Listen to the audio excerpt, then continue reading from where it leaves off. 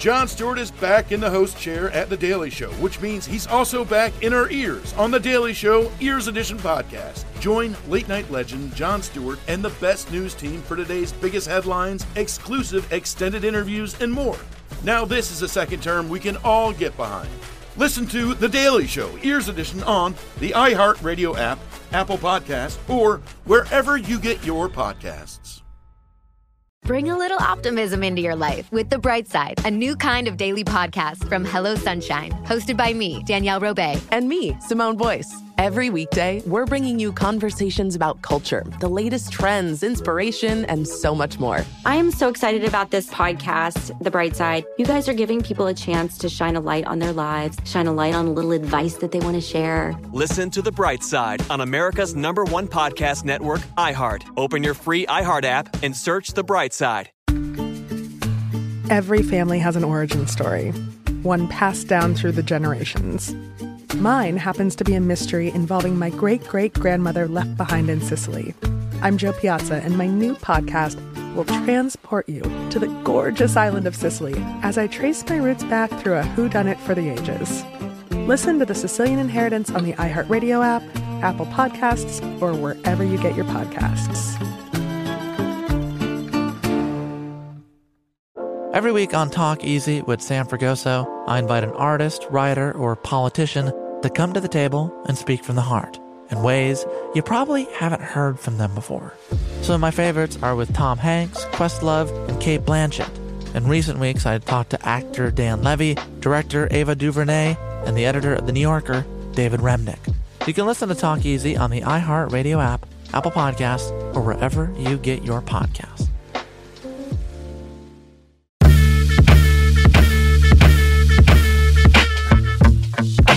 All right, welcome back to another episode of Car Stories. This episode is a very special episode because this is the origin story of how Emelia and I know each other. Yeah, and this episode was actually filmed before the understanding that I was going to co-host with you, too. I think Car Stories, I was feeling like I don't want to do this anymore.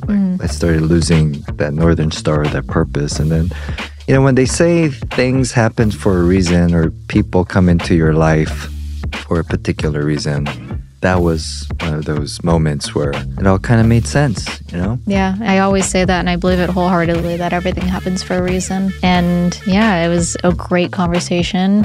Felt like I had known you my entire life, but people will understand where our kind of foundation came from after they listen to this episode. Yeah, everything happens for a reason. That it does. Definitely this episode did. So hopefully you guys enjoy. I'm sitting here today with Emelia Hartford.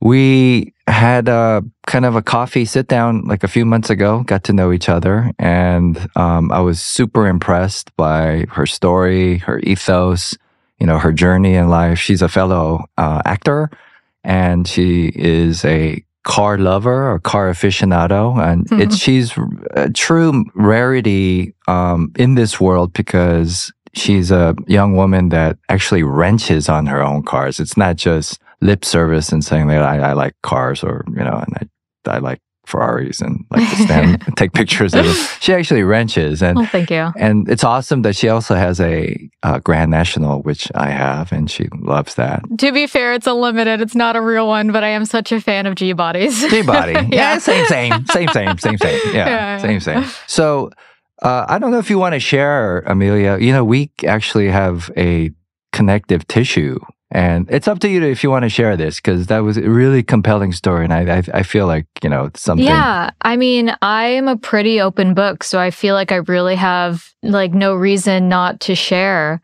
I should preface, I lost my dad at a very young age due to suicide, so mental health has been so important to me.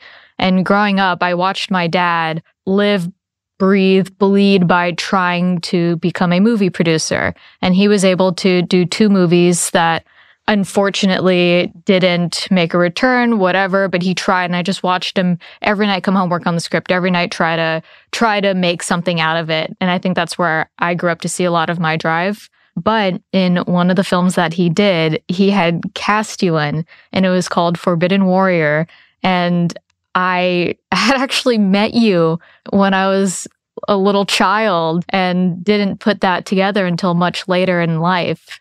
And that was pretty wild. And this is before the Fast franchise and everything. This was, what year? This was in like 2006, 7? 2005. 2005? 2005. How crazy is that? Yeah. So since then, what's your journey been? I lost my dad probably 3 years after that had happened. I had this rude awakening that I was going to be alone in my life. I didn't have a dad to tell me, like, this is what you should do with your money for financing. This is how you should save for retirement, you know?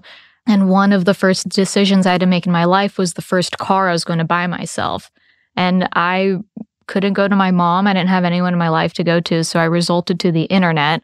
And at the time, I didn't realize the race car forums would be biased towards race cars. I thought that was just, die-hard car enthusiasts. And these forums had told me that I should get something that's rear-wheel drive and manual and something bigger than a 4-cylinder. So I listened to the internet, which I'm thankful I did. My first car was an Infiniti G35, and I had never driven stick a day in my life. I picked up this car, roasted the clutch on the way home, but fell in love with wanting to perfect how to drive stick.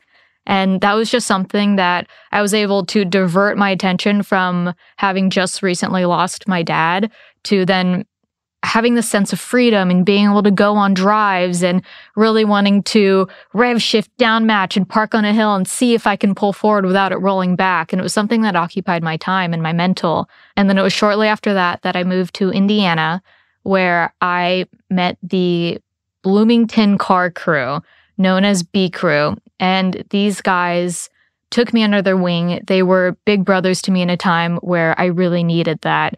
And instead of, I was going through a really dark time, and instead of partying on the weekends, I had this community where we would work on cars.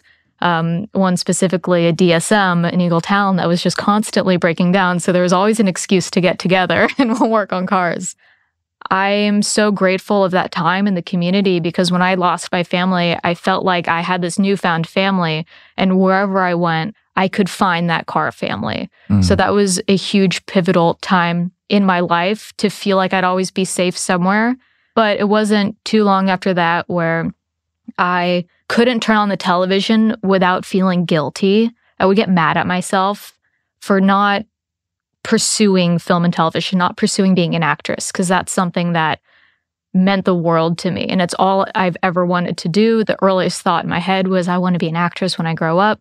I love creating. I love living in the moment. I just love everything about it. And at the time, I'd since lost the G35. I was doing SCCA races with it. One day on the way from the track, someone had hit me at a stop, totaled the car. The guys helped me kind of put together this 240SX, LS swapped. I love the car. So Nissan was a big part of that, as well as Chevy small blocks. But I packed this little Nissan of mine with everything I owned in it, drove cross country, got a little apartment in Hollywood, and have just been pursuing the Hollywood dream for 10 years now. Wow. I worked as a waitress, living paycheck to paycheck for 6 years of that. Was on unemployment, food stamps, just trying everything and anything I could to catch a break. It wasn't until 9 years after being here that I got my first role in something.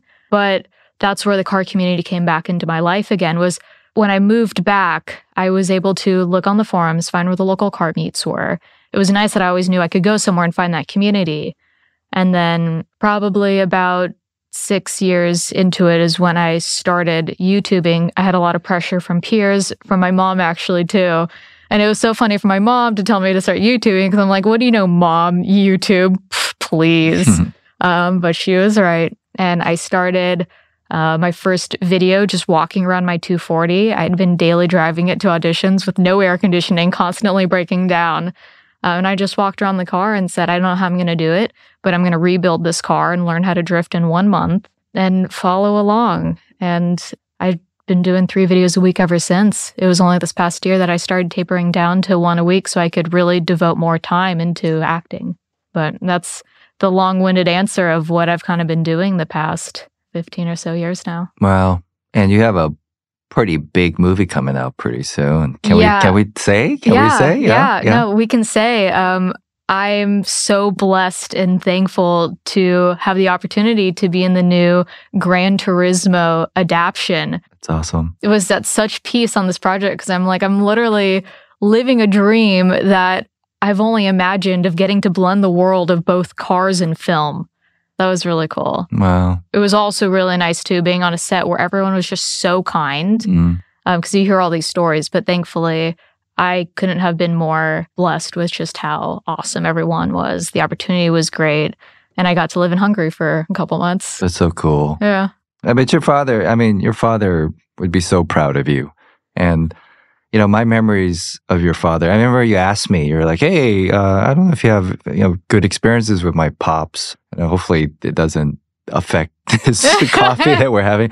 But no, he was such a great supporter. And it was like one of, my earlier films, and it was like a pretty big role for me. And, memories of him were always, everything's positive, because he had such great energy when he came to set. You could tell that he was so enthusiastic and passionate about what he was doing, so I don't have one single negative memory. Unfortunately, just it's the nature of this business. Some movies work and some don't, and, we were limited by money and all that, but every memory of that film is positive, It's so trippy to me that you used to know my dad, that you guys got to work together. It's just, I didn't really have anyone aside from my mom who really knew him. So it was so trippy to hear you just even talking about him. And it's nice the memories are good because obviously I've talked about it. He had a drug addiction, alcoholism, and towards the end things did get pretty ugly. But it's really nice to hear that at least at work, doing what he loved and all he had been trying to do it sounds like he was genuinely very happy. Yeah. And I can relate with that. Issues with fathers, because I grew up with a stepfather and I never knew my biological father. And the only thing that I ever heard of him was negative things. Yeah. Like in my whole life, my relatives on my mother's side would say, just don't turn out to be like your father. And I'm like, what the fuck are you talking about? Yeah. I've never met this dude, and I actually met him. Did you? Yeah, I met him. What was that like? And how long ago? I met him right after college, so it was like 95, actually around 96. I had so many issues with my stepfather growing up, and with my mother. I don't think they were ready to be parents, and then I felt like I needed to know who my biological father, was. And I, kept asking them. I was like, how do I find this guy? And my stepfather actually had his Korean social security number, and he was able to track him down. Really? Yeah. And then my mother contacted his sister who was living in Washington, D.C., and somehow they got a hold of him, and then he flew out to LA to meet me. Was this after your success? No. I had 10 jobs and living in some cockroach infested apartment, and I had a million jobs just to survive. And in my mind, I had this idea of what my father was going to be like. I thought he was going to be like Mr. Rogers, show up in a cardigan, and he was going to, say all these wonderful things to me, and we're going to go throw the baseball together, and they're going to live happily ever after. Well, you're going to have to create some narrative, right? Having no idea what to go into it. Yeah, especially having such a, tough relationship with my stepfather. He was really tough on me. First of all, I never felt like I was his son, and I never felt loved, right? So, I had this imaginary idea of what the perfect father would be. And he showed up at the airport. I picked him up at LAX, and it was out of a bad Yakuza movie. He showed up in a red blazer. Okay. With gold sunglasses, and he had this woman next to him, and he pulled out this Virginia Slim cigarette. It's like a woman's cigarette, and he lit it up inside the airport, and he looked straight out of a Japanese Yakuza movie. Right? Straight out of that. That's kind of gangster. Yeah, totally gangster. This gold watch, right? And then I couldn't see his eyes because it's he was wearing gold, Porsche Carrera sunglasses, right? And I'm like, no, that's not him. But as soon as I saw him, I was like, I think that's my dad, because my mother and all my relatives, my aunts would talk about how, he was like, kind of like he was a thug, he was like straight out, like he went to jail. Like he literally went to jail for like a prostitution ring, and, like he beat my mother. He was like that dude. Like he got my mother knocked up purely just to get like money out of her family. Right. So I heard all these stories growing up, and then I see him and I'm like, I hope that's not my biological father. And he sees me and he walks up to me and he's like, hey, Sung-ho, which is my full Korean name, Sung-ho, right? So Koreans have like two names, like it's Sung-ho or Sung-hee. I was actually going to ask you about why you shortened yours. So I can answer that. It was because basically I had to shorten it because nobody in Georgia could pronounce it, right? Oh. So yeah, Sung was just easier. And so then I take him to the hotel, and this woman that was next to him was his translator, because he thought that I didn't speak Korean, and he barely spoke, well, he didn't speak any English at all. But I spoke enough Korean at that time to be able to talk to him, and just basic conversation. And then we go to lunch, and this is comedy. He takes off his sunglasses, and I can't stop staring at his eyebrows. And he goes, I know you're staring at my eyebrows. And I'm like, yeah, they look like green onions. Like, what is wrong with your eyebrows? Are they tattooed? And he goes, yeah, that woman that came with me kept saying that I don't have a lot of eyebrow.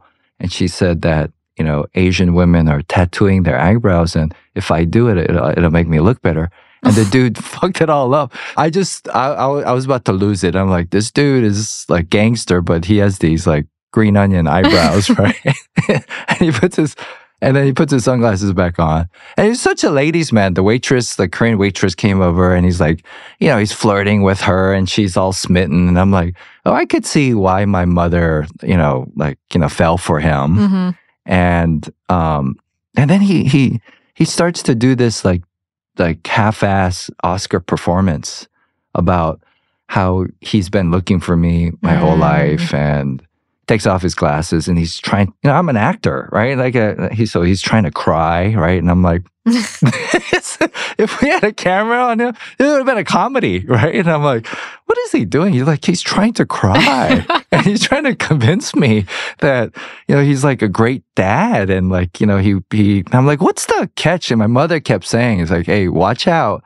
Because there's gonna be something behind everything he does. Did he want something? Oh yeah, totally. And then he starts to ask questions about my mother. And he's like, hey, I heard that your mom, she has some like real estate and she's like doing all right. And I'm like, yeah. What's it to you? And he's like, I have a sister who lives in Virginia, and I was wondering if, father and son, like, we could do something together. And I'm like, do what? And he goes, maybe you should forget about this acting thing. I don't know if that's going to work, right? And he's like, you should go to Korea. I could take you to Korea. I go, but I barely speak Korean. Like, that doesn't make any sense. He goes, well, we should do some business together. And I'm like, what kind of business? And he's like, I have a friend that has a strip club. And, I think if we open some strip clubs together, we could do well. Like, you could, translate, you could, take care of the English part. And I'm looking at him going, the fuck is this guy talking about? Strip club, right? So he had me take him to every strip club in LA. Really? Yeah.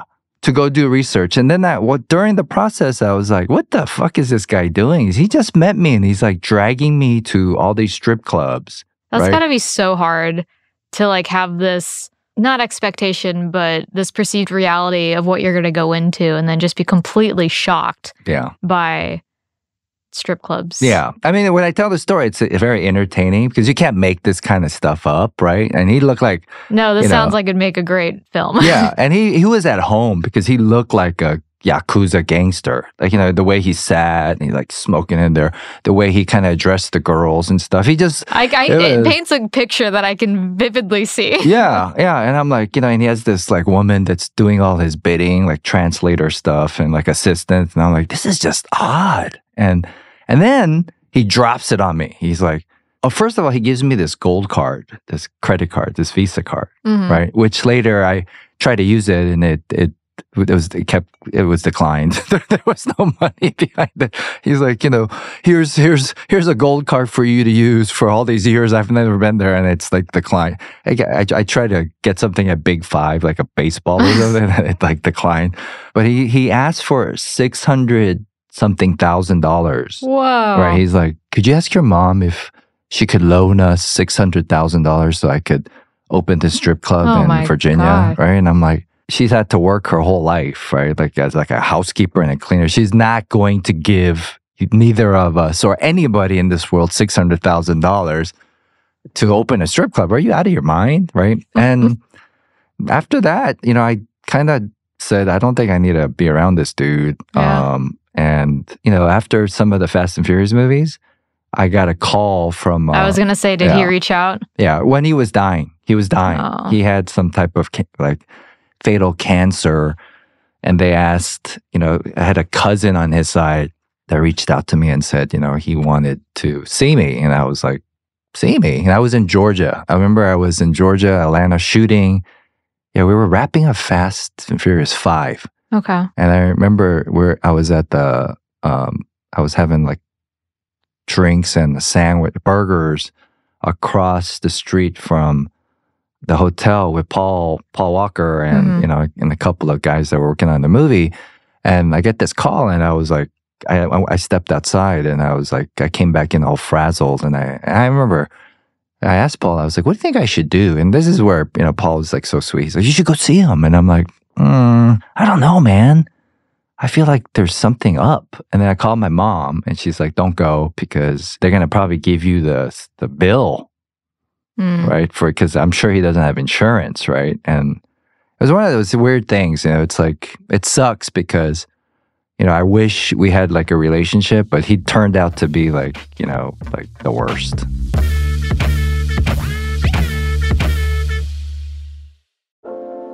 Every week on Talk Easy with Sam Fragoso, I invite an artist, writer, or politician to come to the table and speak from the heart in ways I imagine you haven't heard from them before.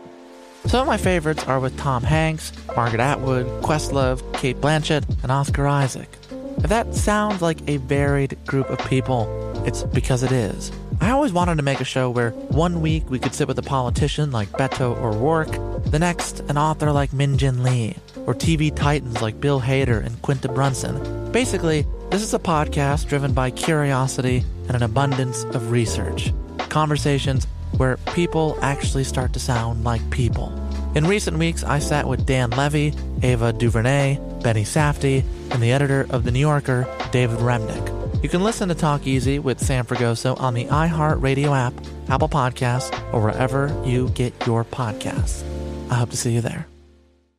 Hey, I'm Jay Shetty, and I'm the host of On Purpose. On Purpose's mission is to create impactful conversations to help you become happier, healthier, and more healed. This week, I talked to Tiffany Haddish in a hilarious, deep, thoughtful interview where we dive into family trauma, grief, sobriety, love, and dating. You'll be laughing, crying, and have so many impactful takeaways after this interview. I had this homie lover friend for a long time. He's very disrespectful to me, very kind of messed up to me. But in my mind, we could get married. We had the most beautiful babies. He handsome, I'm pretty. It would be so cool. He's smart and intellectual. I'm kind of smart, I think. It would be fun. We have the best conversations. We have fun, but then he would treat me like crap. Listen to On Purpose with Jay Shetty on the iHeartRadio app, Apple Podcast, or wherever you get your podcasts. Trust me, you won't want to miss this one. Imagine you ask two people the same exact set of 7 questions. I'm Minnie Driver, and this was the idea I set out to explore in my podcast, Mini Questions. This year, we bring a whole new group of guests to answer the same 7 questions, including actress and star of the mega-hit sitcom Friends, Courtney Cox. You can't go around it, so you just go through it. This is a roadblock. It's going to catch you down the road. Go through it. Deal with it. Comedian, writer, and star of the series Catastrophe, Rob Delaney. I shouldn't feel guilty about my son's death. He died of a brain tumor. It's part of what happens when your kid dies. Intellectually, you'll understand that it's not your fault, but you'll still feel guilty. Alt-rock icon Liz Phair. That personal disaster wrote Guyville. So everything comes out of a dead end. And many, many more. Join me on Season 3 of Mini Questions on the iHeartRadio app, Apple Podcasts, or wherever you get your favorite podcasts. 7 questions, limitless answers. Hi there, I'm Bob Pittman, Chairman and CEO of iHeartMedia. Welcome to Math and Magic, Stories from the Frontiers of Marketing. This week, I'm talking to the one and only Ryan Seacrest. Love the connection to people. I think at the core, what I get excited about, what gets me up in the morning, is connecting with people in an unscripted, unvarnished way. Is getting to say something to them, hear back from them, know that I'm part of the routine. And I look forward to getting on the air. I look forward to it. In these exciting times, we're looking to the math, the strategy and analytics, and the magic, the creative spark, more than ever. Listen to Math and Magic on our very own iHeartRadio app, Apple Podcast, or wherever you get your podcast.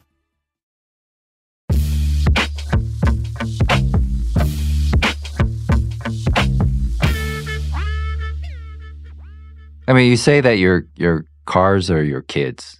Yeah. Mm-hmm. How many cars do you have now? Oh my goodness. I think I'm at 11. 11? Right now. Maybe 12. Wow. Yeah. And finding parking for them is just half the fun. Yeah. Where do you park all these cars? Like, all over the place? Yeah. At my shop. And then I keep a couple at the house too. So I'm constantly just moving cars around and shuffling and figuring that out. I met you downstairs. And let's talk about that child that you drove over here, your daily driver. That's pretty impressive. Yeah, my twin turbo C8 Z06. I think it might still be the only twin turbo Z06. I haven't been on the internet forums lately to see if anyone else has twin turboed theirs. But yeah, I love the car. I really enjoy it. That's pretty cool. Mm-hmm. Yeah. I mean, if people want to see it, I upload the videos on YouTube. I do stupid things with fun cars.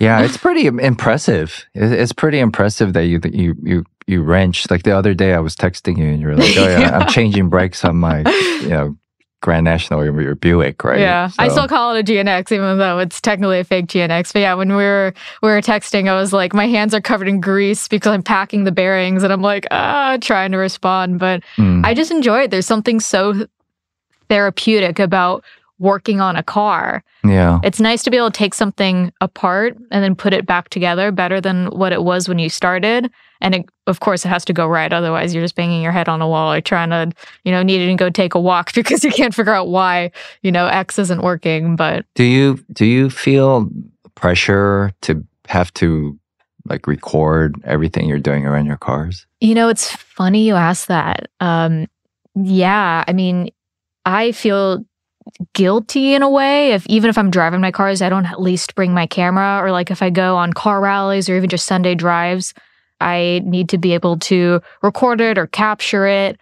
So sometimes it pulls me out of being in the moment because I'm constantly thinking, oh, I should have shot that. Oh, that would have been a cool shot. Oh, wait, this would have been a great thing for this. But yeah, I do. That thought does definitely cross my mind constantly. Because at the end of the day, you're telling a story in these 20-minute episodes of, this is what we're doing today. This is how I'm going to do it. This is it finished. And this is how it performs. Social media, I have this weird relationship with it these days. I'm actually really afraid of it because it gets me super bummed out, Why so? I end up comparing myself to other people and going, hey, I don't have this many followers. I don't have this many likes. Yeah. And then, it's not like I don't have any, but then I go, well, what am I even thinking about? And then it starts to trigger all of my insecurities. So I do feel like a big reason for people struggling with so much mental health in today's world is because of social media. You're constantly comparing yourself to other people. You're constantly seeing things you don't have. A big reason of why I started YouTubing was, well, one, of course, I wanted just to make a good living for myself. I didn't do it for the money, but I was like, if I can do anything else and just get by instead of being a waitress, then I'd be happy. but also because other servers in the restaurant, because the joke, it's like, oh, you're an actor, what restaurant do you work at? I would see other servers and friends of mine lose roles and opportunities to people who had a following on social media.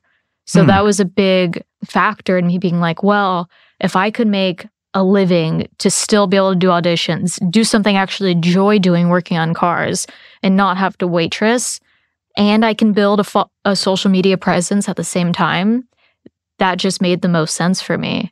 And I'm really glad I did that, because it would have been very easy for me not to have. And I don't know where I would have been today if not. So for someone that is trying to start a YouTube channel or build content, right? Just because you put stuff out there doesn't mean that it's going to be successful. I mean, you are successful and you have a following, like a legitimate following. I mean, you have like 1 million subscribers or something like that, right? Like, right? So like, I mean, what do you think? Why is it you think people gravitate towards you, you know, and your content? Like, what is like the ethos or the theme that you try to put into your content? I'm going to answer that in two parts. Okay. So one thing Mr. Beast talks about, who I highly respect everything that he's done in the world of YouTube and other platforms.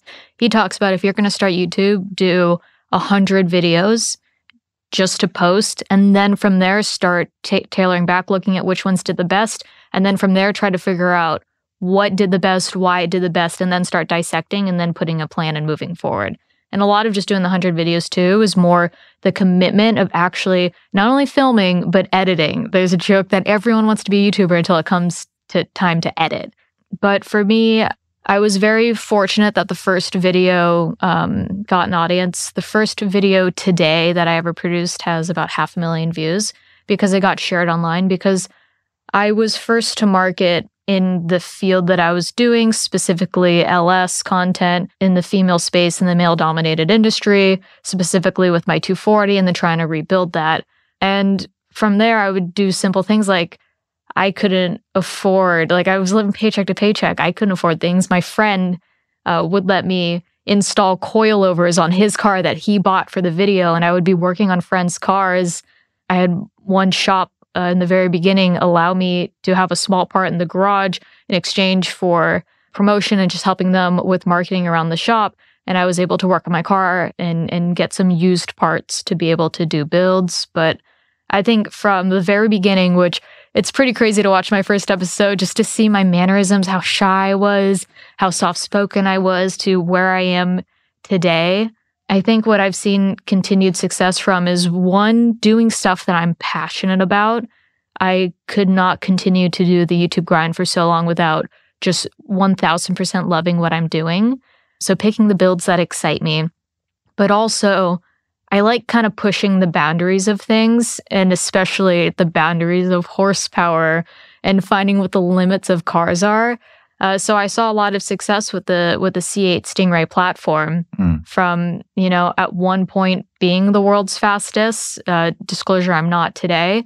And then also building one of the highest horsepower cars and all this being done in my small garage. I was basically living in the shop during that period of time because I was just so happy and so excited with everything I was doing. And fortunately, I had a team behind me that, as the company scaled, I've been able to hire my friends and individuals that are just as passionate. So I think for me, what's worked is doing things that I just, you know, that keep me up at night because I'm thinking about it, because I'm just so excited about it. Did you have any pushback from like men out there going, you know, what is this girl like, you know, trying to do with cars and stuff? Oh, definitely. Even still to this day, I've always struggled with men and sometimes even women challenging me like, oh, it can't be real. She's not doing it. She's reading a script, blah, blah, blah. But I just try not to focus on that. I really just focus on what I'm doing and the people I surround myself with. Like, I don't think I'd be doing it today if I didn't really love it, you know? Yeah. But even in the beginning, my first couple YouTube videos, if you go back and look at the comments, I think it was like really the third and the fourth, I had some like seriously terrible comments that made me contemplate even continuing YouTube. But really? I can only hope that it helped to pave the way for other women. I'm not saying that I was the trailblazer in that, but I can only hope that what I did helped to inspire anyone out there to create content and put themselves out there. What is the parallels of like you working on a car? Because it's a meticulous, passion, right? Mm-hmm. And you have to have a level of OCD, right? Are there any like lessons you've learned building cars that you apply to your work as an actor? Aside from the give it 110% at all times, I think something that was actually probably more challenging for me to grasp for acting was trying to figure out a process. Because with cars, it's very linear. You have to, if you're swapping something, remove X part, replace it with the Y part, then you have Z. Whereas acting, it's not so linear like that. It's a little more modular of sometimes just, having the space to think and build out the character's past. And just because you spend 30 minutes doing this doesn't mean you're going to get 30 minutes of work out of it. Sometimes you could spend, for acting, hours try to build out a character and get nowhere, where some days you get really far with it. I have to remind myself to be patient with the process, because it is a process. With cars, it's, if it doesn't work, I hit it with a hammer and sometimes I can get the same result. Yeah, that makes sense. Do you mind me asking what your process is as an actor? One thing that I'd love to do is to create a backstory and history, right? And that's why I love old cars, is that I'll look at an old car and I'll fabricate like a history of like, what kind of memories happened within that car, right? And I think, when you attack a character, you have to create like a Bible of the character's DNA. If you play like a character in Star Wars and none of it's on screen, like your backstory, you still have to create it. Like, where was he born? What does he eat? Like, what was his... Do you write all that down, or do you keep it in your thoughts? I do. Yeah. I create like a Bible, and, it's like a journal. And I don't know if you read that book, Artist's Way, like every actor. I think that's part of the curriculum at this point. It's a good, for the, for artists or anybody, it's a good book to read, and then, you put your thoughts in it. But then I walk around and I talk to myself, and I figure out like how this guy walks. Like, was he bullied? Was he the bully? Like, what's his favorite food, if he does eat or not, Do you memorize things very easily? In terms of like lines and stuff like that? Or do you don't memorize them because you don't want to get them stuck in your head a certain way? Depends on the kind of lines. If it's exposition, it's very difficult for me. Right? Like I played an attorney, and it's like, like legal jargon, it's like super difficult. But lines that have an emotional root to it are very easy for me. Yeah, I feel like once you have that clear intention and objective, and then if you can relate to the character, you found that grounding, that's when it becomes easier to memorize. I think that was something I started doing the very, very beginning of, I had to memorize everything before I worked on the character. And now I'm like, no, I was doing that backwards. I got to build out the history. Like memorization's almost the very last thing. Yeah,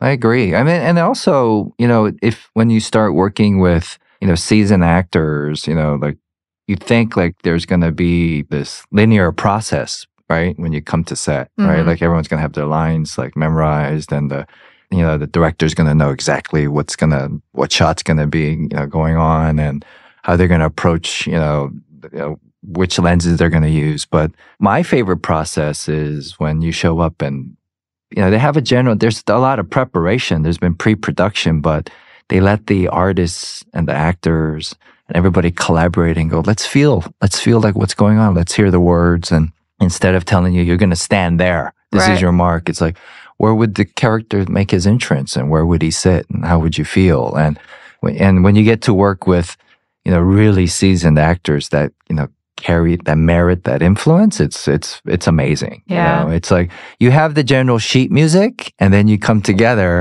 and you play and you create. Yeah, that's the perfect way to describe it. Yeah. That was something that was so cool about Gran Turismo with the director that I had the opportunity to work with, Neil Blomkamp. He was very improv friendly, and that was something that I wasn't used to. But I actually, at first I was intimidated as an actor to hear improv, but then I grew to love it because it really allowed us to be free and open and just work with the other actors. And it really opened my eyes to this different world of not being so heavy on the text.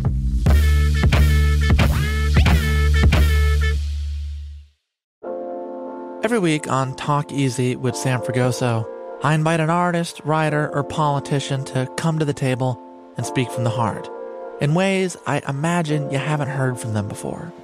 Some of my favorites are with Tom Hanks, Margaret Atwood, Questlove, Cate Blanchett, and Oscar Isaac.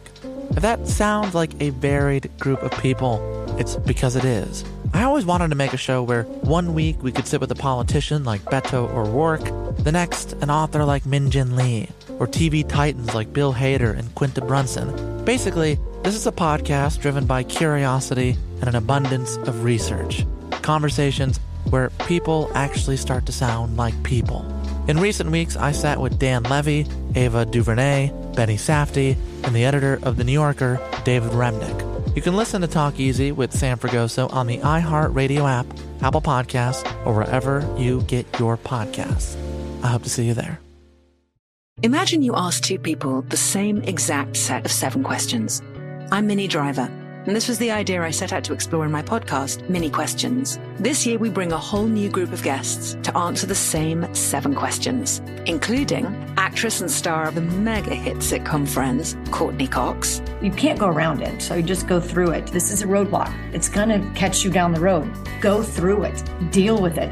Comedian, writer, and star of the series Catastrophe, Rob Delaney. I shouldn't feel guilty about my son's death. He died of a brain tumor. It's part of what happens when your kid dies. Intellectually, you'll understand that it's not your fault, but you'll still feel guilty. Alt-rock icon, Liz Phair. That personal disaster wrote Guyville. So everything comes out of a dead end. And many, many more. Join me on Season 3 of Mini Questions on the iHeartRadio app, Apple Podcasts, or wherever you get your favorite podcasts.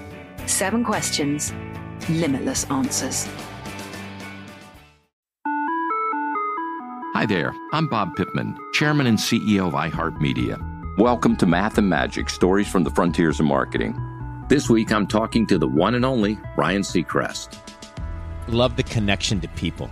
I think at the core, what I get excited about, what gets me up in the morning, is connecting with people in an unscripted, unvarnished way.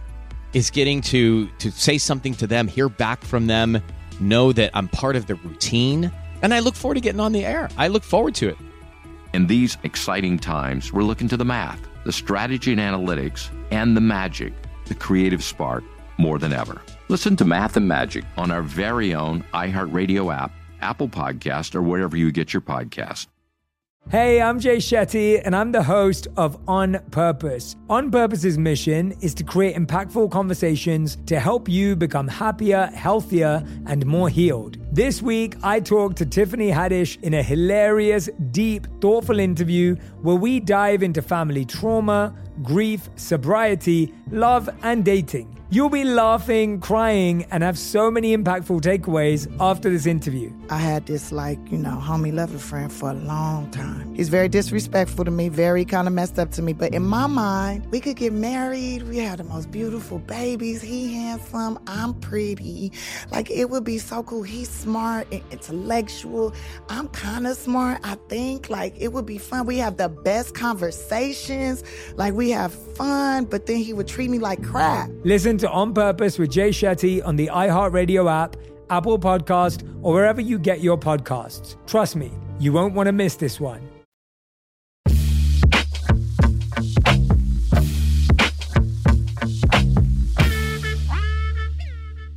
The hardest part for me in my career has been having to convince the creative or sometimes it's the director, sometimes it's the producers, right? The people that are in power, that I'm a 3-dimensional human being.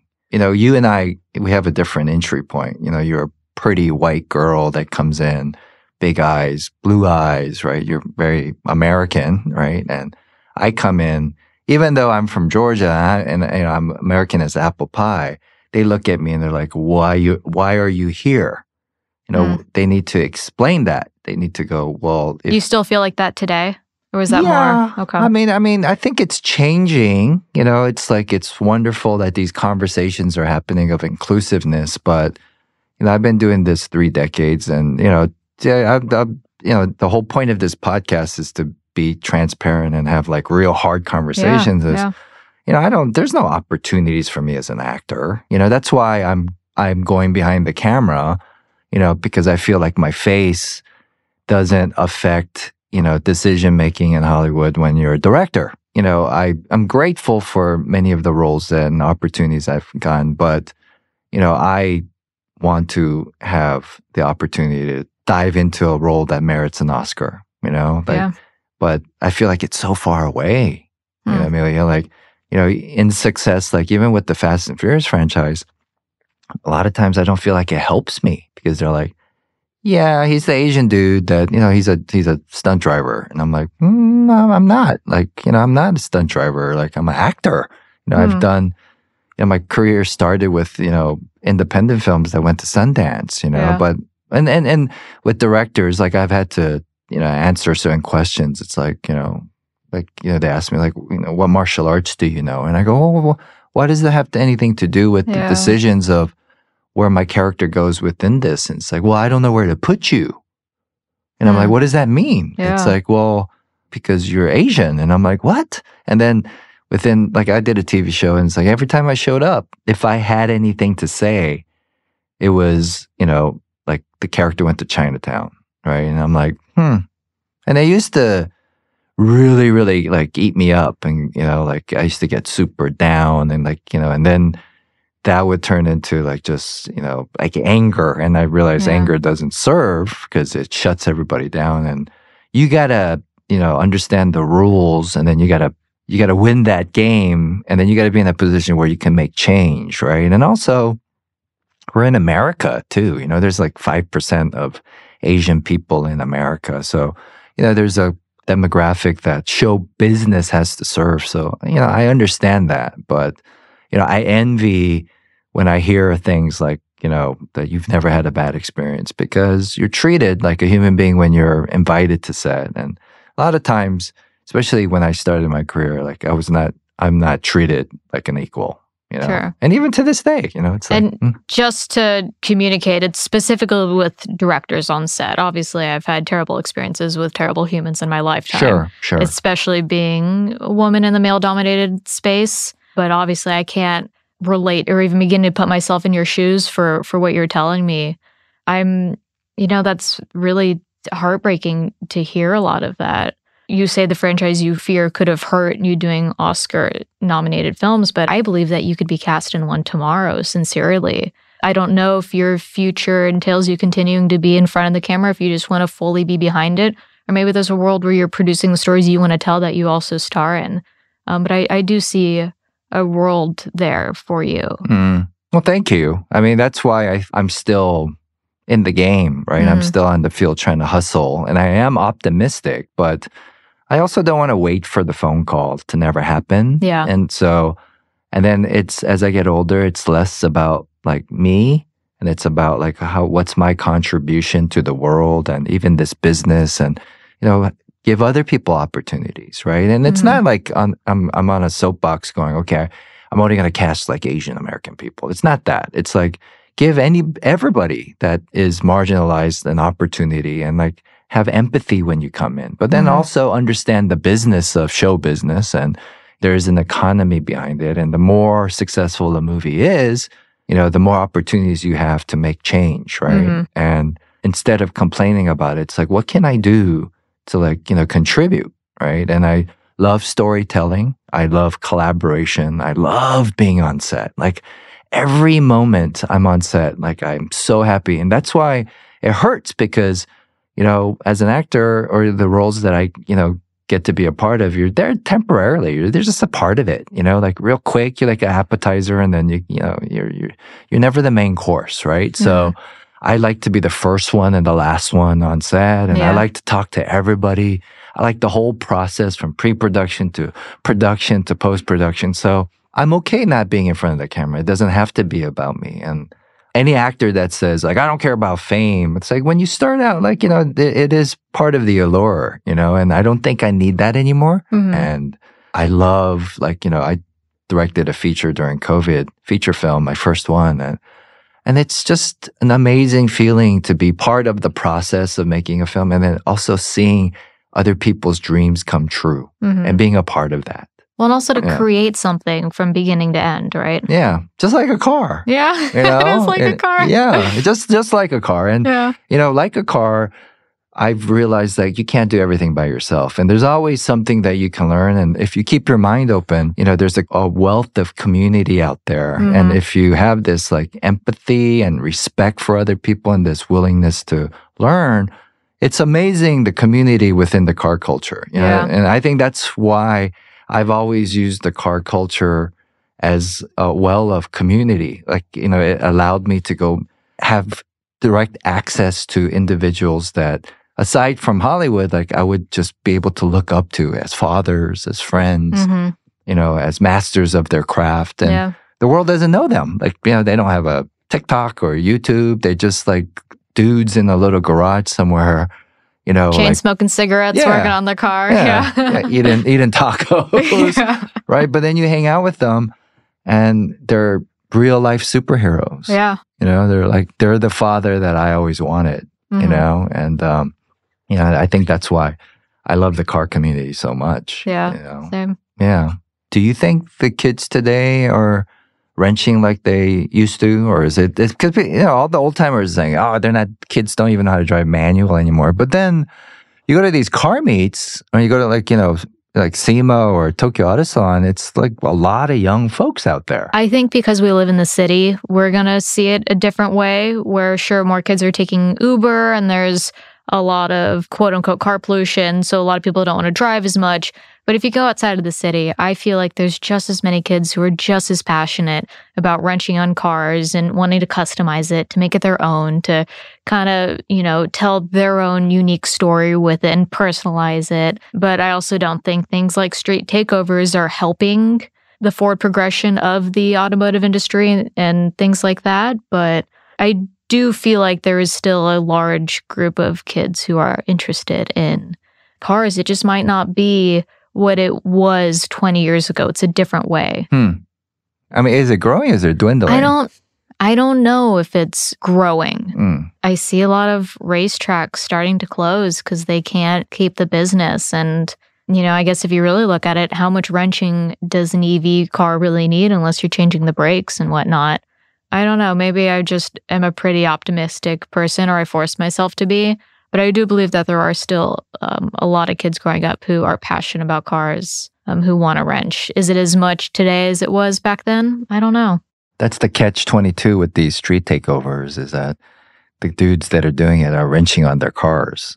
What's the thing with these street takeovers? Like, why are these kids like into it? Like, I don't know. Maybe I'm just too old. I've never been to one, so I couldn't tell you what the hype is. I just see these horrible videos online of kids doing donuts in intersections and some bystander getting hurt from being there. But it seems like they like that, getting hurt. It's like a badge of honor, like getting swiped.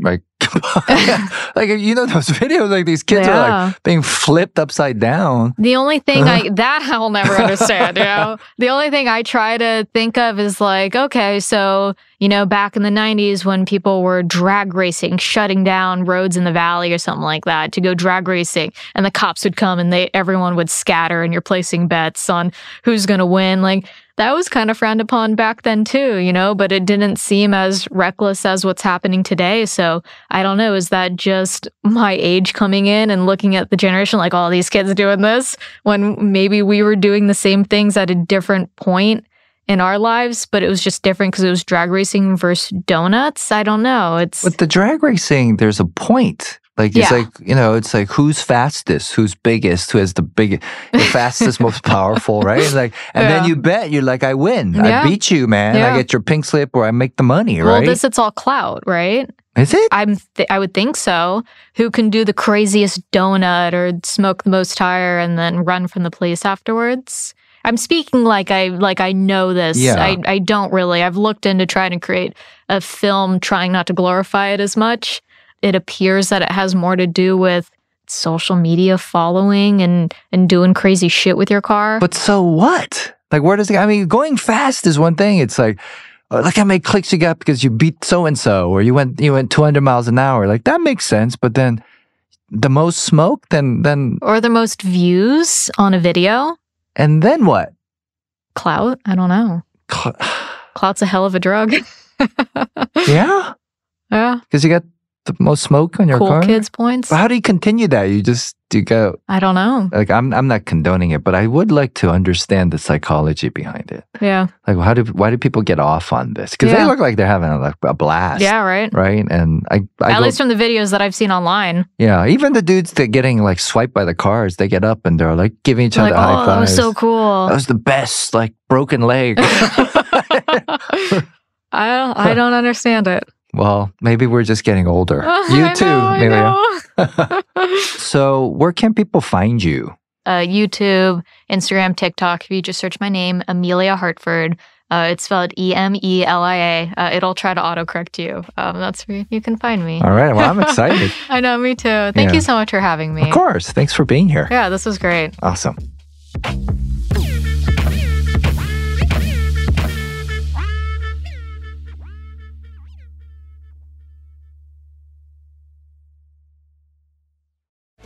Jon Stewart is back in the host chair at The Daily Show, which means he's also back in our ears on The Daily Show Ears Edition podcast. Join late night legend Jon Stewart and the best news team for today's biggest headlines, exclusive extended interviews, and more. Now this is a second term we can all get behind. Listen to The Daily Show Ears Edition on the iHeartRadio app, Apple Podcasts, or wherever you get your podcasts. Every family has an origin story, one passed down through the generations. Mine happens to be a mystery involving my great-great-grandmother left behind in Sicily.